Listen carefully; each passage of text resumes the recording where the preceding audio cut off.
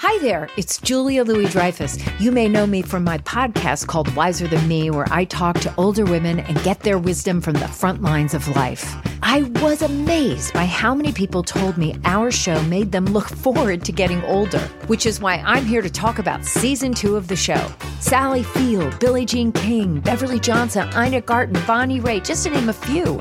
All hail old women. Wiser Than Me season 2 is out now from Lemonada Media.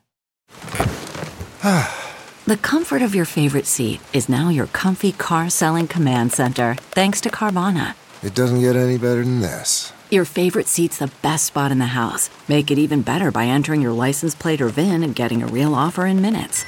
There really is no place like home. And speaking of home, Carvana will pick up your car from yours after you finalize your offer. Visit Carvana.com or download the app and sell your car from your comfy place.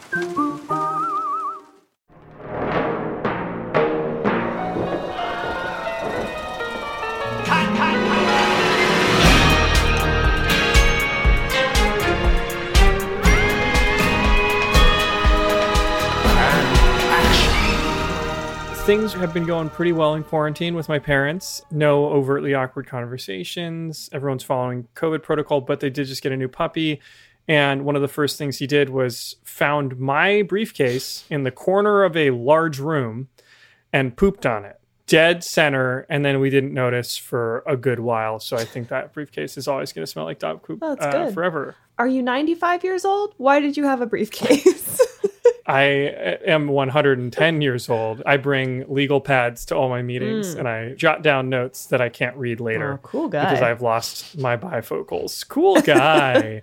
Well, guys, welcome back to another episode of What Went Wrong. This week, I am so excited about the movie that we're talking about. Lizzie, I just want you to dive in and get going because I watched this movie with my parents and Carmela last night. Oh my God. My parents were like, we'll watch the first half. Everybody sat through the whole thing. And it's not short. No, it's not short. 2 hours and 15 minutes. And of course, we're talking about whatever happened to Baby Jane. Yeah. I am so excited that we are doing this one for our surprise season 1 finale. That's right, people. We are going to take a 3-week-long break. And during that time, we will be getting even more delicious episodes ready for you. But back to the conversation at hand, which is, of course, the 1962 film, Whatever Happened to Baby Jane. This is one of my favorite movies ever. I grew up watching a lot of old movies. I will say I grew up watching a lot of Bette Davis, like of her actual performances, and she is amazing. All About Eve is one of my favorite movies ever. We just watched that recently. It is still incredible. I have a bit of a different relationship with Joan Crawford, which is that I mostly know about her from Mommy Dearest. Right. The wild book written by her daughter. And the even wilder movie. Yes, exactly. Which I'm sure we will probably talk about at some point here. Yeah, I mostly know that they both had 4 husbands, I did. believe. That's really all I know about them. Bette Davis and Joan Crawford are the stars of Whatever Happened to Baby Jane, for anyone that doesn't know. There are a lot of similarities between the two of them, not the least of which is that they both had 4 husbands. Also, speaking of Mommy Dearest, we'll get this out of the way now. Little known fact, Bette Davis's daughter also wrote a tell-all book about what a bitch she was, but nobody seemed to care about that one. Wow. The generational competition continues. So Whatever Happened to Baby Jane is we'll say it's a horror movie, although it is kind of the genesis of a genre that would continue for a little bit, known as the psycho-biddy genre. My favorite term for any genre. And by the way, because I did look this up recently, to anyone who thinks biddy is a recent term, hundreds of years old. Very old phrase. It was released October 31st, fittingly, 1962. Directed by Robert Aldrich. It's Aldrich, right? Not Aldrich. We're going to say it's Robert Aldrich, and I hope that's right. Apologies if it's not. So it is a screenplay by Lucas Heller based on the 1960 book of the same name by Henry Farrell. It, of course, stars Bette Davis as Baby Jane Hudson and Joan Crawford as Blanche Hudson. and Victor Buono as Edwin, and he is excellent. So good. So funny. What a weird character. Oh, he's amazing. Now, it was nominated for 5 Oscars, including Best Actress for Bette Davis and Best Supporting Actor for our favorite Victor Buono. Oh, great. It did win 1 for Best Costume Design. Now, the movie follows aging sisters Jane and Blanche Hudson in their mansion in Hancock Park, Los Angeles, which you can go drive by. Mm-hmm. Jane is a former vaudeville child star who has completely failed as a movie actress, all while her sister Blanche, played by Joan Crawford, rose to major Hollywood stardom. Both careers were ended when a horrible accident left Blanche paralyzed from the waist down. Now, it's implied that a drunk Jane accidentally, or on purpose, hit her with their car. Later in life, Blanche tries to sell their house and get Jane some mental health help. Jane turns violent and basically reverts back to her childhood persona eventually in an attempt to hold on to her fleeting childhood success. It's amazing. By the way, according to IMDb's trivia page for this movie, which is full of gems, there is one piece of trivia in there where reportedly Bette Davis was complaining about the size of the fake boobs that Joan Crawford insisted on wearing. And she said that when she was supposed to like fall on her at the end, that it felt like she was falling on 2 footballs and that she was out of breath. I love Bette Davis. One more fun fact, you know, the sort of annoying neighbor daughter who's like maybe kind of a bad actress, that is Bette Davis's daughter in real life. Oh, great. Yeah, she's She's bad. She's also the one that writes the tell-all thing about Bette Davis. And to be fair, her tell-all is much more disputed than the one that Joan Crawford's kid wrote about her, which is pretty much held up by most people. Got it. Now, something to note right at the top is I had always thought of this movie as a cult classic. Something sort of in the vein of like Night of the Hunter that didn't find its feet until later in life. However, that is completely inaccurate, which I did not know. Whatever Happened to Baby Jane was a success pretty much right out the gate, both commercially and critically. It grossed over $9 million at the box office on a very small budget, which we will get to. Yeah. It's basically one location for the most part. I mean, it's a studio set. So what went wrong on this movie that was seemingly perfect? For anybody that knows anything about this movie, I think you're going to know some of what's coming, which is that what went wrong came down to the relationship between the 2 massive movie stars at the center of the film, Joan Crawford and Bette Davis. They had a, let's say, fraught relationship. But the question of when that relationship became fraught and what actually happened is a bit up in the air, and we will get into that. So, a little bit of background on Bette and Joan for anybody that is not super familiar. Sorry, I've been drinking these Spindrifts, and it is... they are... Lizzie looks like she's about to just throw up with burps right now. Okay. Both actresses rose to fame in 1930s Hollywood, although Joan got there first. She also, I'd like to point out, Joan's birth date has a little like question mark next to it. I noticed that because I tried to look up how old she was, and it was just like 19 something. Yeah. So I suspect she may have been at least a couple of years older than we think. She got to Hollywood first.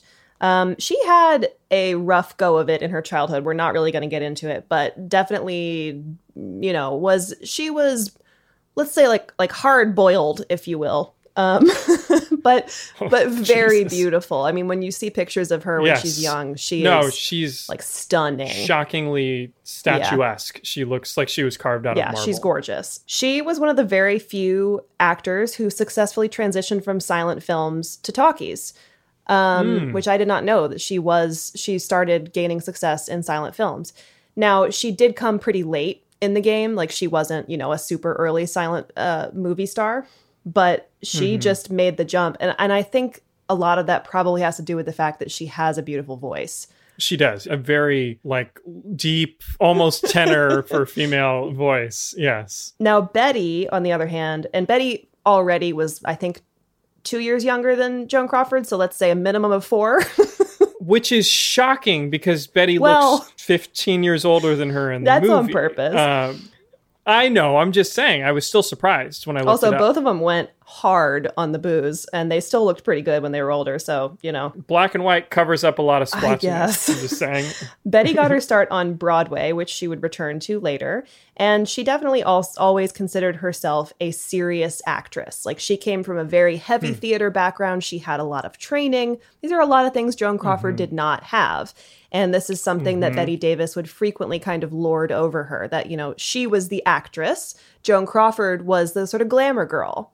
And I will say, like, maybe it's just by function of the character, but Bette Davis's performance she's significantly better. is out of this world. Like, and Joan Crawford's good. She's fine. But Bette Davis is remarkable in the movie. Joan Crawford is good. I don't know if you've ever seen Mildred Pierce, the one movie that she did win an Oscar for.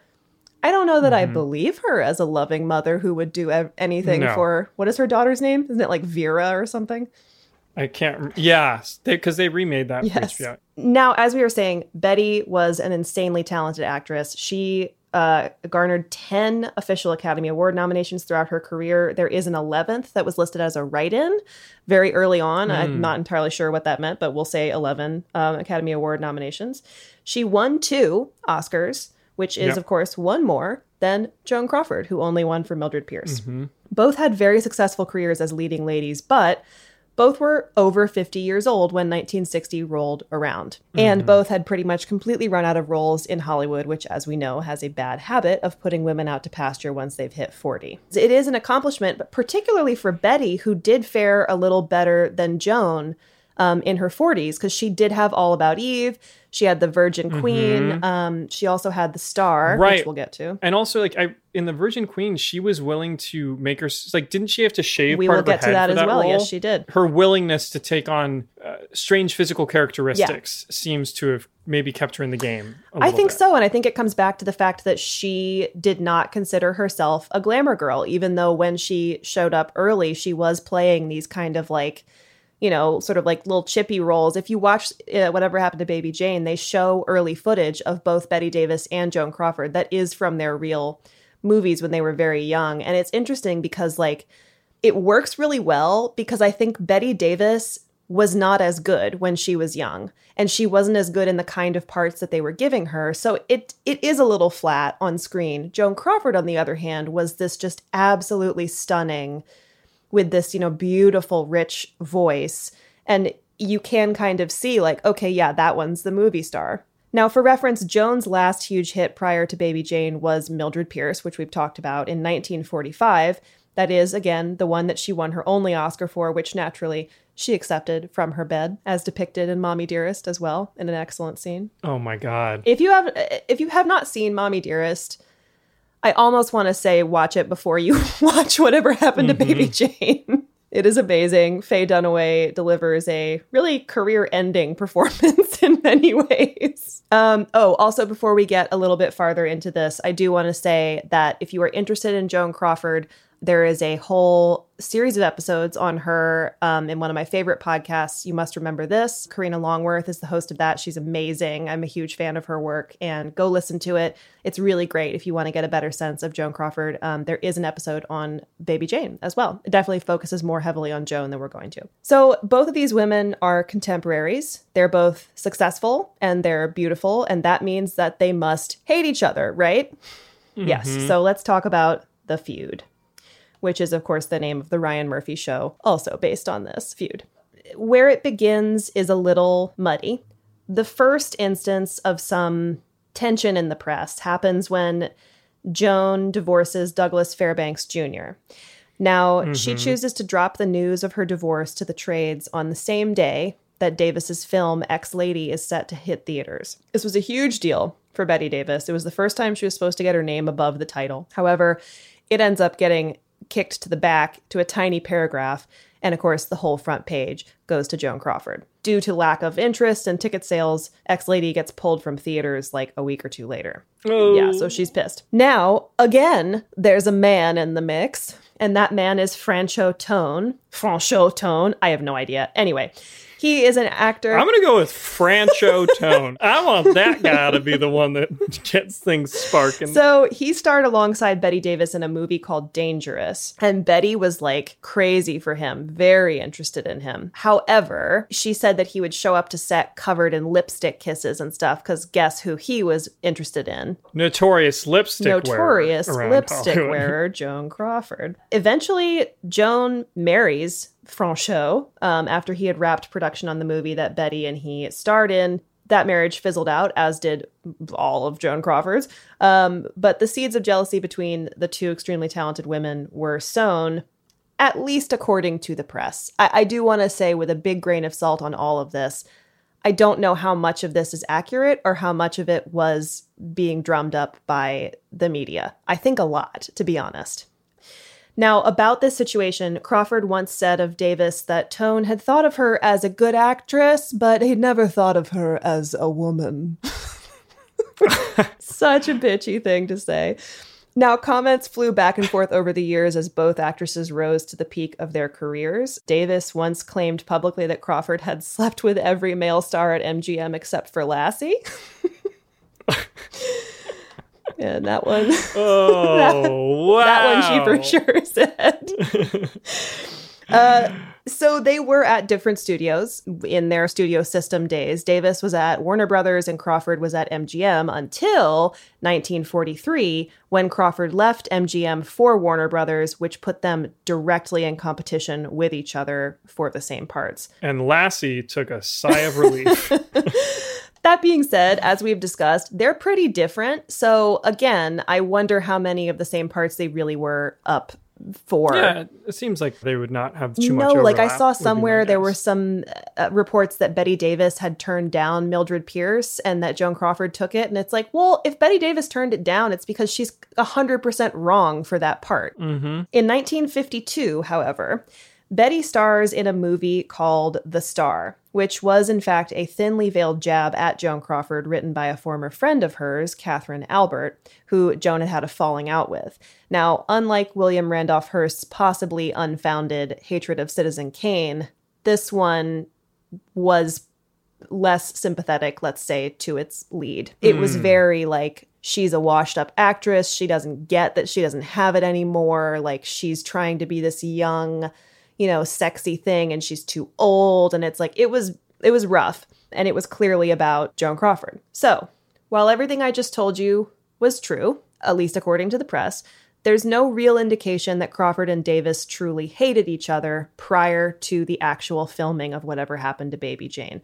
The real feud begins on set and after. So let's talk about where the actresses were before the movie.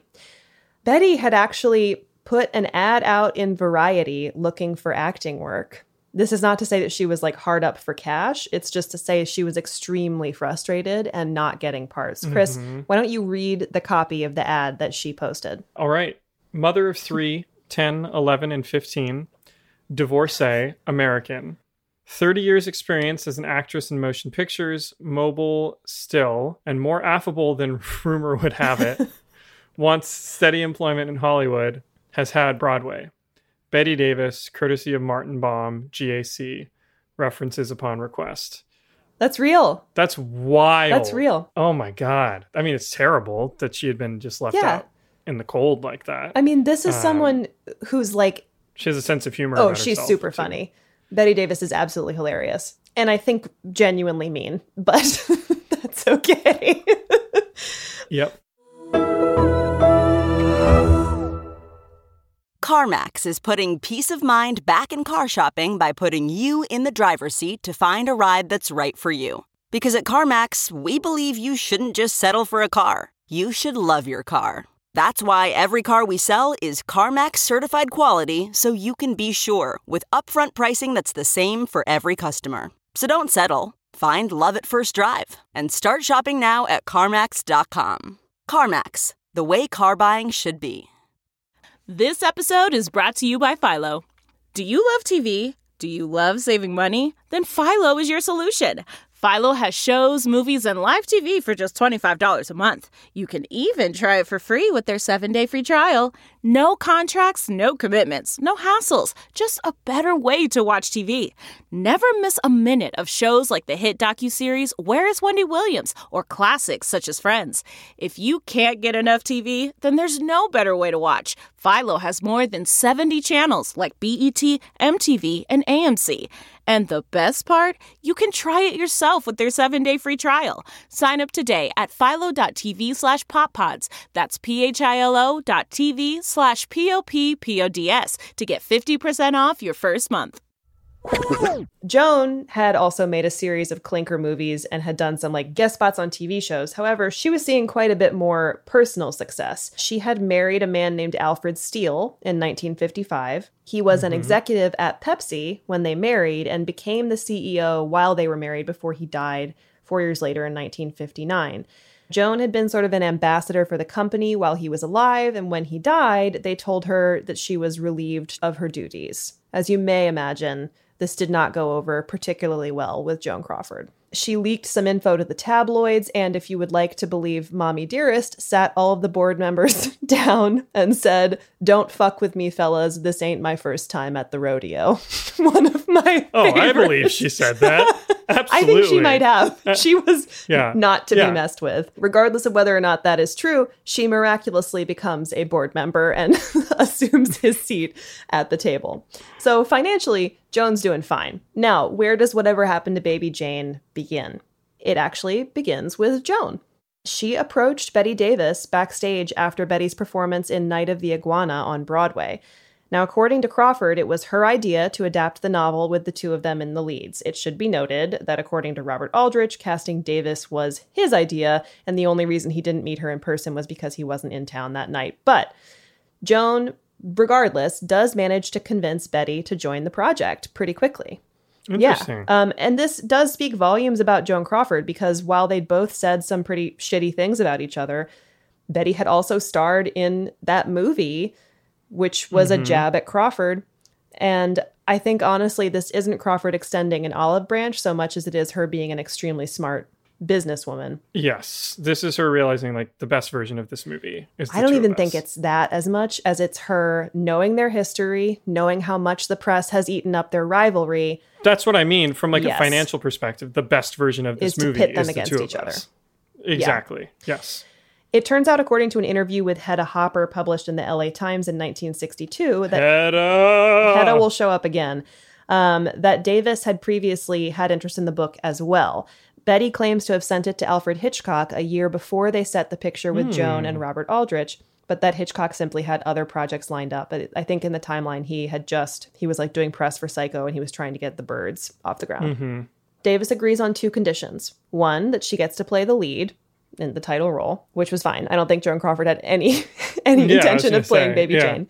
And two, that the director promised he was not sleeping with Joan because Betty wanted to make sure she wouldn't get favored with more close-ups, which was fine with everyone. Yeah. I looked up Robert Aldrich. He's not that good looking a guy. No. Yeah. Now, Joan had worked with Robert Aldrich on one of her previous movies, Autumn Leaves, and while she was a little pissed that he didn't take some of her script notes because she was used to completely getting her way on set, she did like the way that he responded to her as a director, and so she did want to work with him again, and that's how this came about. Now, Aldrich actually had a lot of trouble finding a studio to finance the deal, which, when looking at this, is kind of surprising. You've got two major names on this. Right. It's based on a book that had already been successful. It's commercially viable IP. Nobody would touch it. In fact, when Aldrich first brought the picture in front of Jack Warner of Warner Brothers, Warner looked at the two leads attached to the film and allegedly said, "I wouldn't give a plugged nickel for either of those two old broads." Isn't that pleasant? Lovely guy. Eventually, it does find a home with Seven Arts, which was a smaller production company that basically financed films on the assumption that larger studios would distribute them. It would be absorbed by Warner Brothers in 1967. But Seven Arts only agreed to do it on an aggressively low budget of around $980,000 by some accounts. So both Joan and Betty agreed to significantly lower salaries in exchange for back-end percentages of the profits. Remember this because it will be important later. It's a very small cast with Betty and Joan in place. There's really only one other character, which is Edwin. Chris, do you want to explain what Edwin's relationship to Baby Jane is? It's strange. So Edwin is a fully grown man boy. Yes. And Victor Buono's like, he's got to be 6'3", 6'4". He looks like a giant baby. 60 pounds. And he's hilarious. He's a down on his luck living with his mother pianist who is attempting to grift / just milk Jane Hudson for money. An agreement. He's basically agreeing to play out her fantasy of this return to the stage. He'll be her accompanist as she sings and dances, and he just tells her what she wants to hear, basically. Right. He's like a musical gigolo. Meanwhile, he's inwardly horrified by everything he's seeing. Every cutaway to Victor Buono is him just making every single disgusted face in the book amazing. Of disgusted face. They cut back and he's like, ugh. And then they cut back and he's like, ugh. It's so good. So originally, Victor Buono was not who was cast to play Edwin. The person who was supposed to play Edwin was an actor named Peter Lawford, who I looked up, not a ton of like stuff of note, had done some TV shows, couple movies. However, his bigger claim to fame was that at that moment, JFK was his brother-in-law. He was related to JFK by marriage, and either he or JFK thought that this was not the best role for someone associated with their family to take, and he swiftly dropped out after having accepted it. Thankfully, this paves the way for Victor Buono to swoop in very quickly. The director had seen him in one episode of, I think it was The Untouchables. Yeah, I mean, they say introducing for his role. He's very young. He'd not done a lot, but man, does he kill it. All right, some of the cool things that went sort of wrong during the shoot we're going to talk about before we get to the more salacious stuff. Do you remember the couple of moments where Baby Jane imitates Blanche's voice on the phone? Yes. So it's particularly creepy because it is Joan Crawford's voice being dubbed over Betty Davis. I assumed it was, but it's really well done. It's very well done. They tried having Betty Davis do it, and if you've ever heard Betty Davis talk, it wasn't going to happen. No. So they realized there was no way, and they were just going to have to dub it over, which they do, and the result is very unnerving. It's very well. I mean, the sync is perfect. Like, the performance matches.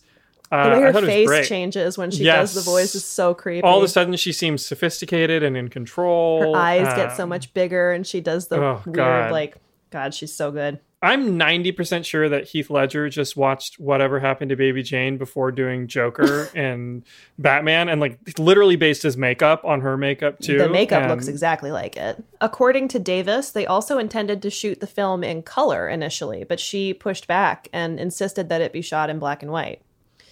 Interesting. And I think a big part of the reason why she and Joan Crawford had so much say in this is that they did it for almost no money. Right. Yeah. So I wonder why they wanted to. I mean, it's cheaper to shoot in black and white, so it would have helped the budget.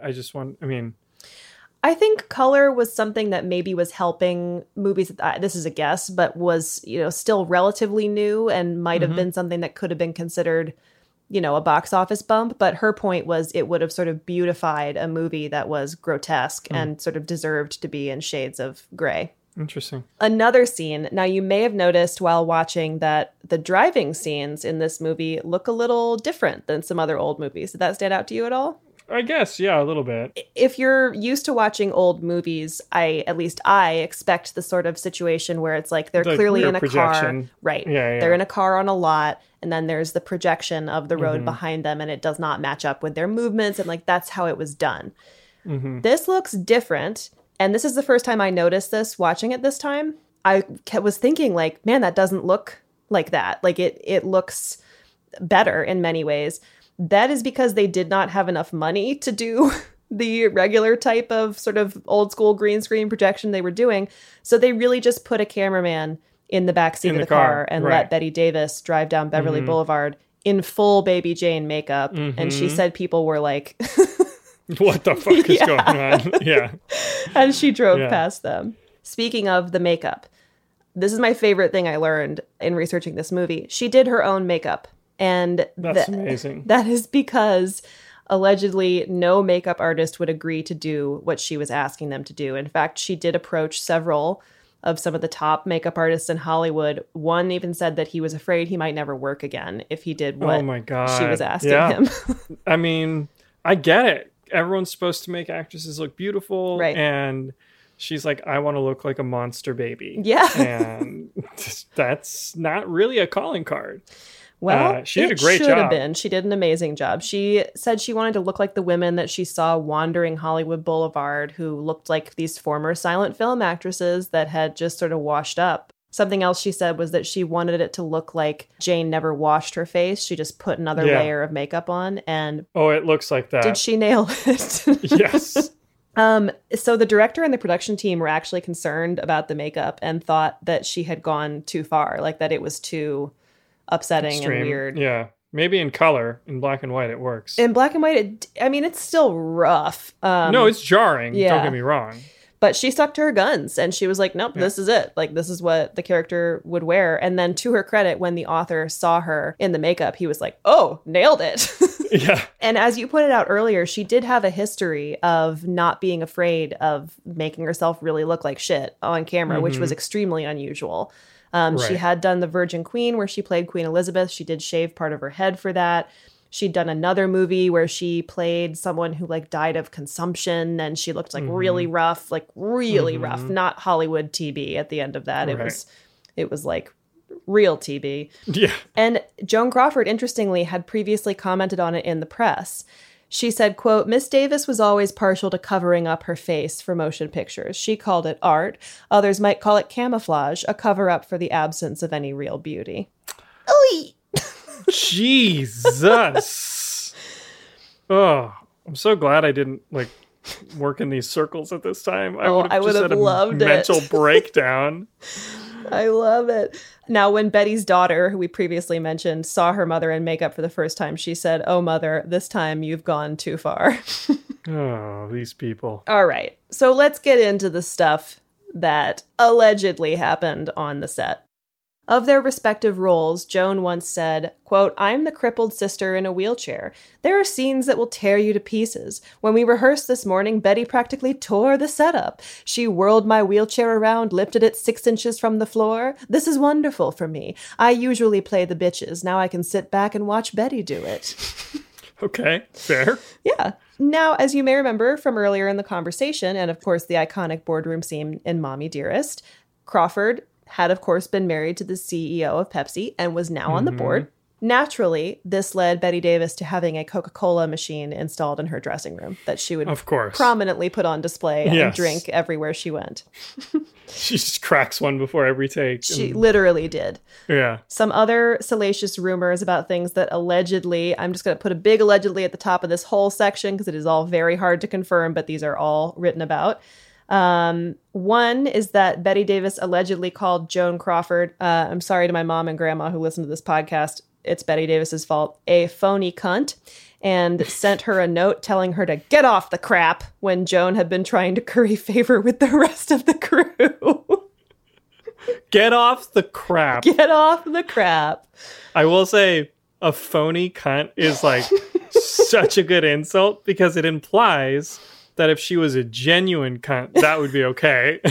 That would be a good thing. Honestly, though, that is my take on Joan Crawford and Betty Davis. I think Betty Davis was very genuine. I think she was very upfront about the fact that she was kind of a bitch.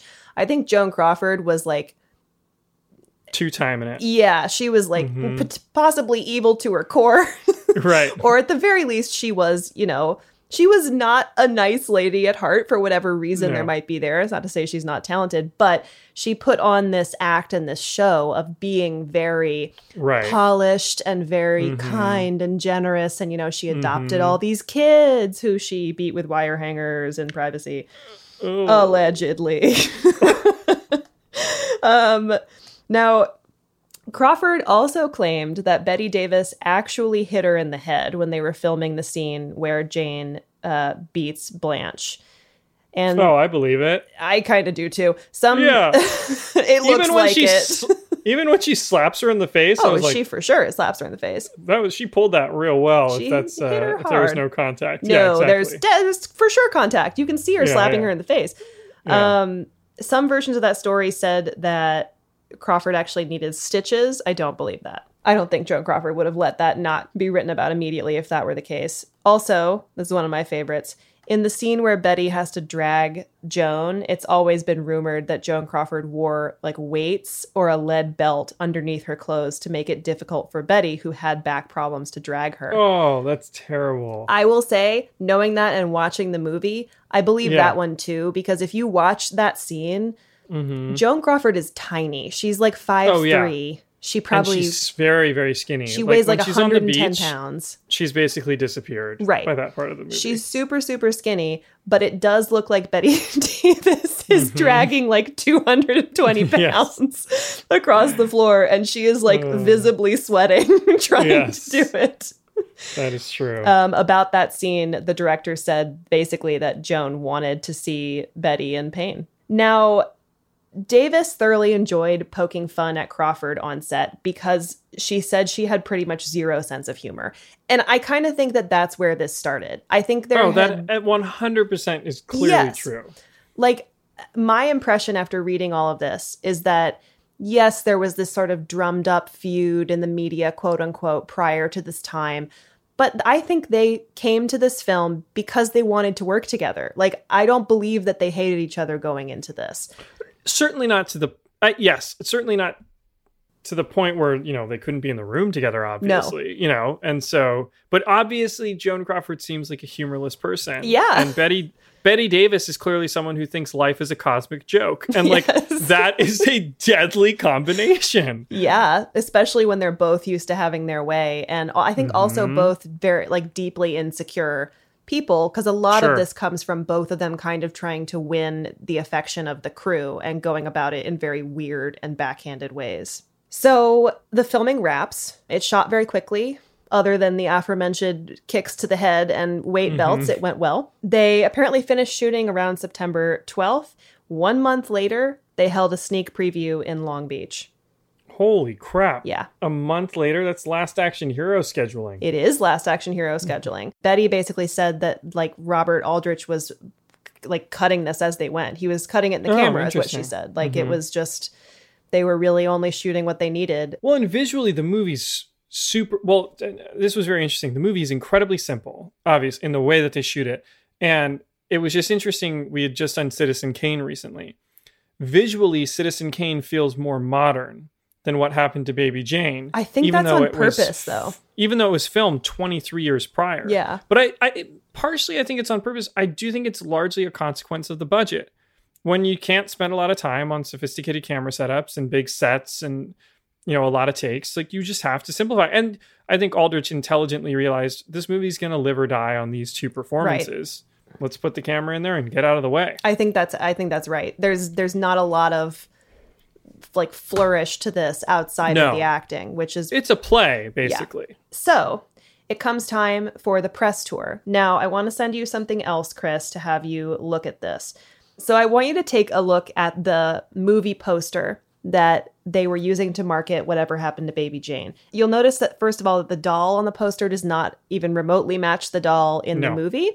That is because the marketing team was doing the posters like while and before the movie had shot, because they knew, they were like, we have 6 weeks to do this.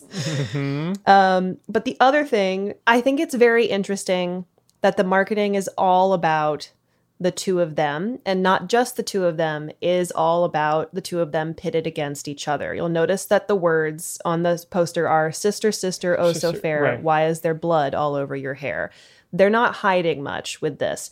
There's also a little caveat on some of the posters that was like, things to remember when you go see Baby Jane, like, don't be frightened. And then the last thing it says is like, try to remember that this is just a movie when tensions get too high. So the press, 100%, the entire marketing campaign for this movie was Betty Davis and Joan Crawford. You never thought you were going to see them on screen together because they fucking hate each other. But guess what? Here they are. And are they going to really kill each other? Go see the movie to find out. That's what it was.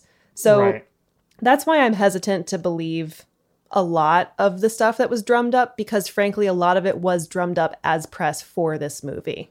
Right. Yeah.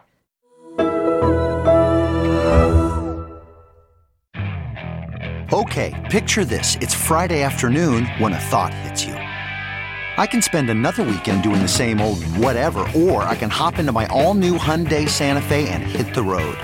With available H-Track all-wheel drive and 3-row seating, my whole family can head deep into the wild. Conquer the weekend in the all-new Hyundai Santa Fe. Visit HyundaiUSA.com or call 562-314-4603 for more details. Hyundai, there's joy in every journey. Okay, picture this. It's Friday afternoon when a thought hits you. I can spend another weekend doing the same old whatever, or I can hop into my all-new Hyundai Santa Fe and hit the road. With available H-Track all-wheel drive and 3-row seating, my whole family can head deep into the wild. Conquer the weekend in the all-new Hyundai Santa Fe. Visit HyundaiUSA.com or call 562-314-4603 for more details. Hyundai, there's joy in every journey. Here's where the real shit goes down. They're scheduled to do a press tour for the movie when it releases, but Joan Crawford drops out at the last minute. Now, Bette Davis said Joan Crawford dropped out because she didn't want to be on stage next to her and knew that she would be upstaged. Mm-hmm. Joan tells a different story. Joan says, basically, that she had called Bette because Joan saw an early screening of the movie and loved it. And she called Bette Davis to say, like, please go see it. I think you're going to be really proud of this. It's great. Like, you were great in it. Go watch it. According to Joan, Bette goes and watches it and then promptly calls up Joan and says, you were right. What a good job I did. Thanks so much. Bye. To be fair, she's not wrong. She's not wrong. But it definitely put a thorn in Joan's side that Bette... Oh, yeah. Here's what I gathered. I think Joan thought that her part would be just as vibrant as Bette's would on screen. And I think she begins to realize very quickly it's not. And it's Bette's movie. And by the way, like, movie. For most of the last 45 minutes, Joan's not even on screen. She is unconscious. She is literally hog-tied with tape over her mouth. Yes. And Bette's like, don't talk now. And then she just walks away and we get more Bette Davis time. Yeah. Yeah. So, as we have discussed, the standout performance in this belongs to Bette Davis, which leads to a Best Actress nomination for Bette Davis. Now, it seems that Joan very much expected to also get one.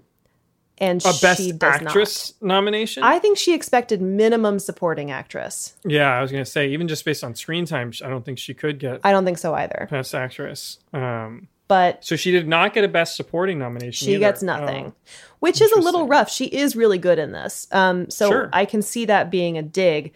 So Joan, being the sweet, kind, generous angel that she is, decides to call up all of the other Best Actress nominees who are nominated alongside Bette Davis and just let them know that should they for any reason be unable to attend the Oscars, she would be happy to accept the Oscar in their place. Can you just do that? Can you just... I'm going to start calling people up and tell them, listen, hey, you can't make it? I got you covered. That's what she did. No problem. Yeah. Oh, man. She's like, I gotcha. Bette Davis finds out about this and she's like, weird, but whatever. Like, she was pretty sure she was going to win. She was definitely the front runner. However, Bette has since claimed that it does seem relatively likely that Joan had actively campaigned against Bette with the Academy voters. Oh, and by the way, if you don't think the Academy Awards can be swayed, go watch Green Book. You for sure can. Yeah. Citizen Kane was iced out largely because Hearst campaigned against it. So anyway. Joan actually teams up with none other than Hedda Hopper to basically ensure that Bette Davis's chances were diminished. Mm-hmm. Oscar night rolls around, and while Bette is thoroughly prepared to stand up and accept her third Academy Award, the person that wins is Anne Bancroft for The Miracle Worker. Guess what? Anne Bancroft couldn't make it to the Oscars. Oh, no. Yep. So guess who sashays past Bette Davis without even acknowledging her or slowly waves at her. I just have this image of Joan like sauntering past her, like waving as she goes. Oh. Okay. So Chris, I'm going to send you another picture. I want you to look at this. This is Joan Crawford at the Oscars, holding Anne Bancroft's Oscar like it is hers and posing with the real Oscar winners from the night. Yeah. Which include Gregory Peck, Sophia Loren, and Maximilian Schell, and then jammed right up in the middle is little Joan Crawford. Oh, yeah. Joan's like, I'm just going to hold this right here, guys. Just going to hold it right up next to my face. She's a weird lisp now. Oh my God. It is one of the most ice cold moves I think anyone's ever done. She never said anything to Bette Davis. She didn't say sorry. I mean, this was, to me, I think this is where the actual deep, deep hatred is bred. Now, remember, this is particularly nuts because both actresses had accepted lower salaries in exchange for a percentage of the box office. And as Davis put it, it would have meant $1 million more to our film if I had won. Joan was thrilled I hadn't. Because especially back then, the movie probably would have gotten a second release after the Oscars if it had won an Academy Award. Yeah, 100%. Joan Crawford cost them both money just to get up there and rub it in Bette Davis's face. But look how happy she looks in this picture. I feel like it was worth it. I like that she doesn't show up to collect her own Oscar just in case she doesn't win, but she does show up and pose for the press photos with everybody else for someone else's Oscar. Oh, yeah. Now, interestingly, because of the success of this movie, and it was, as we said, very commercially and critically successful, they were all going to get the gang back together again. Robert Aldrich, Bette Davis, and Joan Crawford, they had all approached the same author for another movie. Do you know what it is? What is it? It is a movie called Hush, Hush, Sweet Charlotte. I've not seen that. It's very good. Highly recommend. But when you watch it, you may notice that Joan Crawford is not in it. That is because by the time, basically what happens with Hush, Hush, Sweet Charlotte is that there is such genuine hatred between the two of them. It is not, it's not a functioning workplace. Like they really can't do it. Bette Davis. And guys, if you've created a hostile work environment in 1963, you got to know that it's a hostile work environment. It bad. Yes. Bette Davis was known for doing things like getting together the entire cast and crew for photo ops with Coca-Cola and like a bunch of other weird stuff. And she would do things like make sure nobody was there to pick up Joan Crawford at the airport. It all kind of leads to this like paranoia on Joan Crawford's part. They actually started filming. Like she got a couple weeks into filming and it was so bad. Oh, wow. And she was so sort of paranoid that like everybody on set didn't like her because this was Betty's movie. She then in turn becomes paranoid that maybe Betty's sleeping with the director and she's getting better shots. It leads to Joan Crawford just checking herself into a hospital and being like, I'm sick. I can't work. And she drops out. Wow. She's replaced by Betty's friend and true icon of the cinema, Olivia de Havilland. And if you want to see Olivia de Havilland playing what is perhaps her purest evil self, watch Hush, Hush, Sweet Charlotte. I will, because I really enjoyed this film. It's very good. Now, Betty outlived Joan by 12 years. When Joan died in 1977, Betty reportedly said, quote, "You should never say bad things about the dead, only good. Joan Crawford is dead. Good." Oh my God. Yeah. And then she poured a Coca-Cola on her grave. Probably. That's so horrible. So I think what we see here is that what went right in terms of marketing the movie, if you consider the fact that it was successful, that it went right, ends up really being the demise of this working relationship and ruins their chances at ever striking this kind of gold again, because you can't deny that they are incredible on screen together. Oh, yeah, absolutely. And this is it. This is the only time you get to see it. I'm trying to think of other instances where on-screen stars hated each other this much, and I'm struggling to come up with examples that hit this level. Well, and I think when we say this level, it's because this is what the marketing team pushed. Sure. This was the angle, and this was considered kind of like a positive in a way that I'm not sure that it would be. No, I don't think people in recent years. And it doesn't feel like there's a lot of at least outward competition between performers these days. It's like there's more. You all want to be in the same Marvel series, or like let's get as many of the Chris's in the Avengers as possible. Well, and I think a lot of this was sort of born and bred in the studio system because you had it was all contract actors, players for just that studio, so it was more like a sports system where you had teams competing against each other. That does make that's exactly a lot right. more sense. And if you also think about it from the studio system perspective, not only are they competing against each other for the same parts in a smaller pool, they also don't have agency over what parts they are choosing. Yeah. So it's just completely up to someone else, which immediately pits you against your contemporaries. Well, and it also, there is something that actually, it's an advantage for the studio system because like Coca-Cola and Pepsi, you can just constantly market your star as the alternate to the other studio star. And which is what they did. And that marketplace allows them to leverage these women against each other in a way that is unfair and probably was at the beginning largely artificial, but then obviously became real later on. I think it's sad to see sort of the decline of Joan Crawford. Yeah. After whatever happened to Baby Jane, she really does not have another hit. This is it. And she did some real stinkers late in life. And then she died. And it's also hard, I think, because of what made her so striking when she was younger.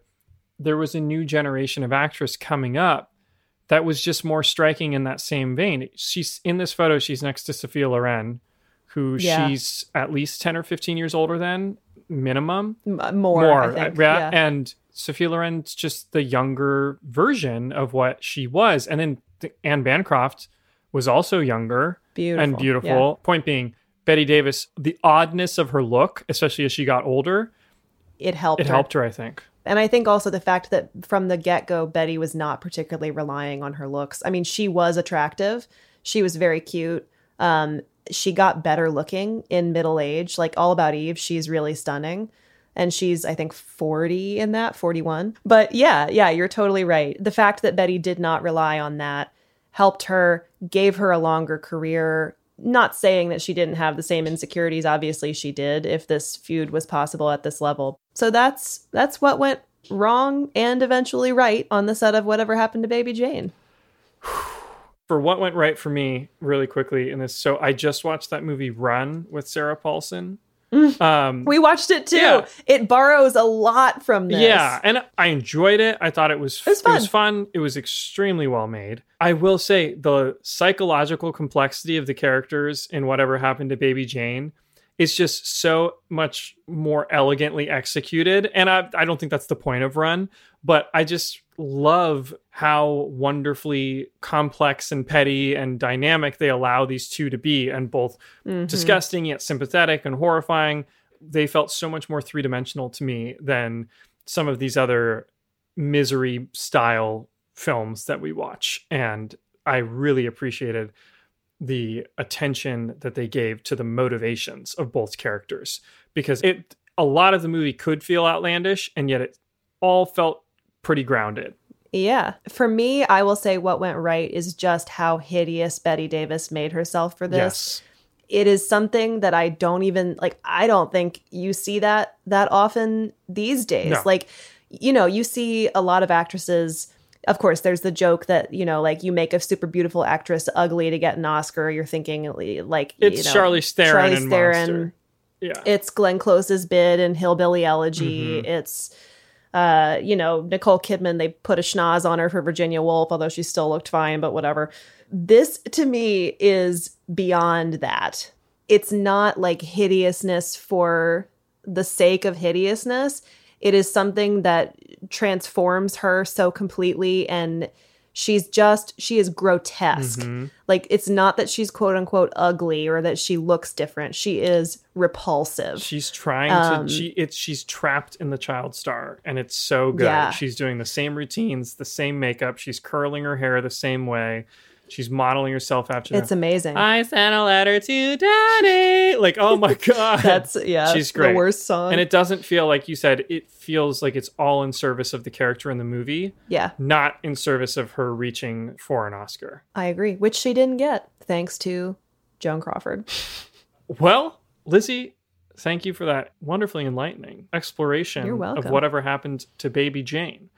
It's been such a pleasure ripping through this wild and crazy first season of What Went Wrong. As I mentioned, we got the green light. We've been renewed. God. Carmela, my wife, she said it was okay. Oh my God. So one thing that would help though, guys, keep telling people about us. Yeah. Like, you're getting your oil changed. You don't know anything about cars. Just drop it. Hey, you like movies? You want to know a lot more about them? Check out What Went Wrong. David, cut this. Tell a couple people about the podcast, and even better, if you haven't written a review for us yet, please go ahead and write us a review. It does help us a lot. We appreciate it, and we'll be back. And to the coward that gave us a 2-star review, but 2 stars, but didn't write a review. Come on. If you're going to tell us we suck, tell us why we suck. Okay? Yeah, don't let us guess. Yeah. Because that'll take us a long time. Exactly. There's a lot to work with here. We will be back on January 5th. Please keep sending us suggestions. We love them. And we'll see you soon. Thanks, guys. Have a happy New Year. Happy Hanukkah. Merry Christmas. Happy holidays. Safe travels. Don't travel. Bye.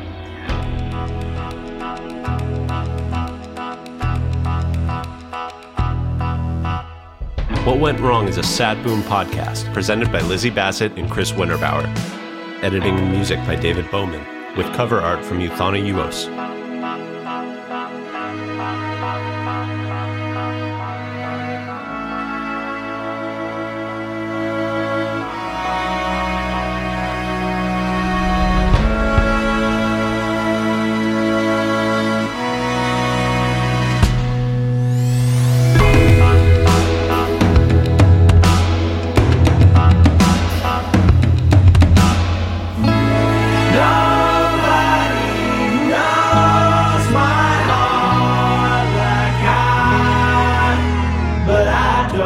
Shit.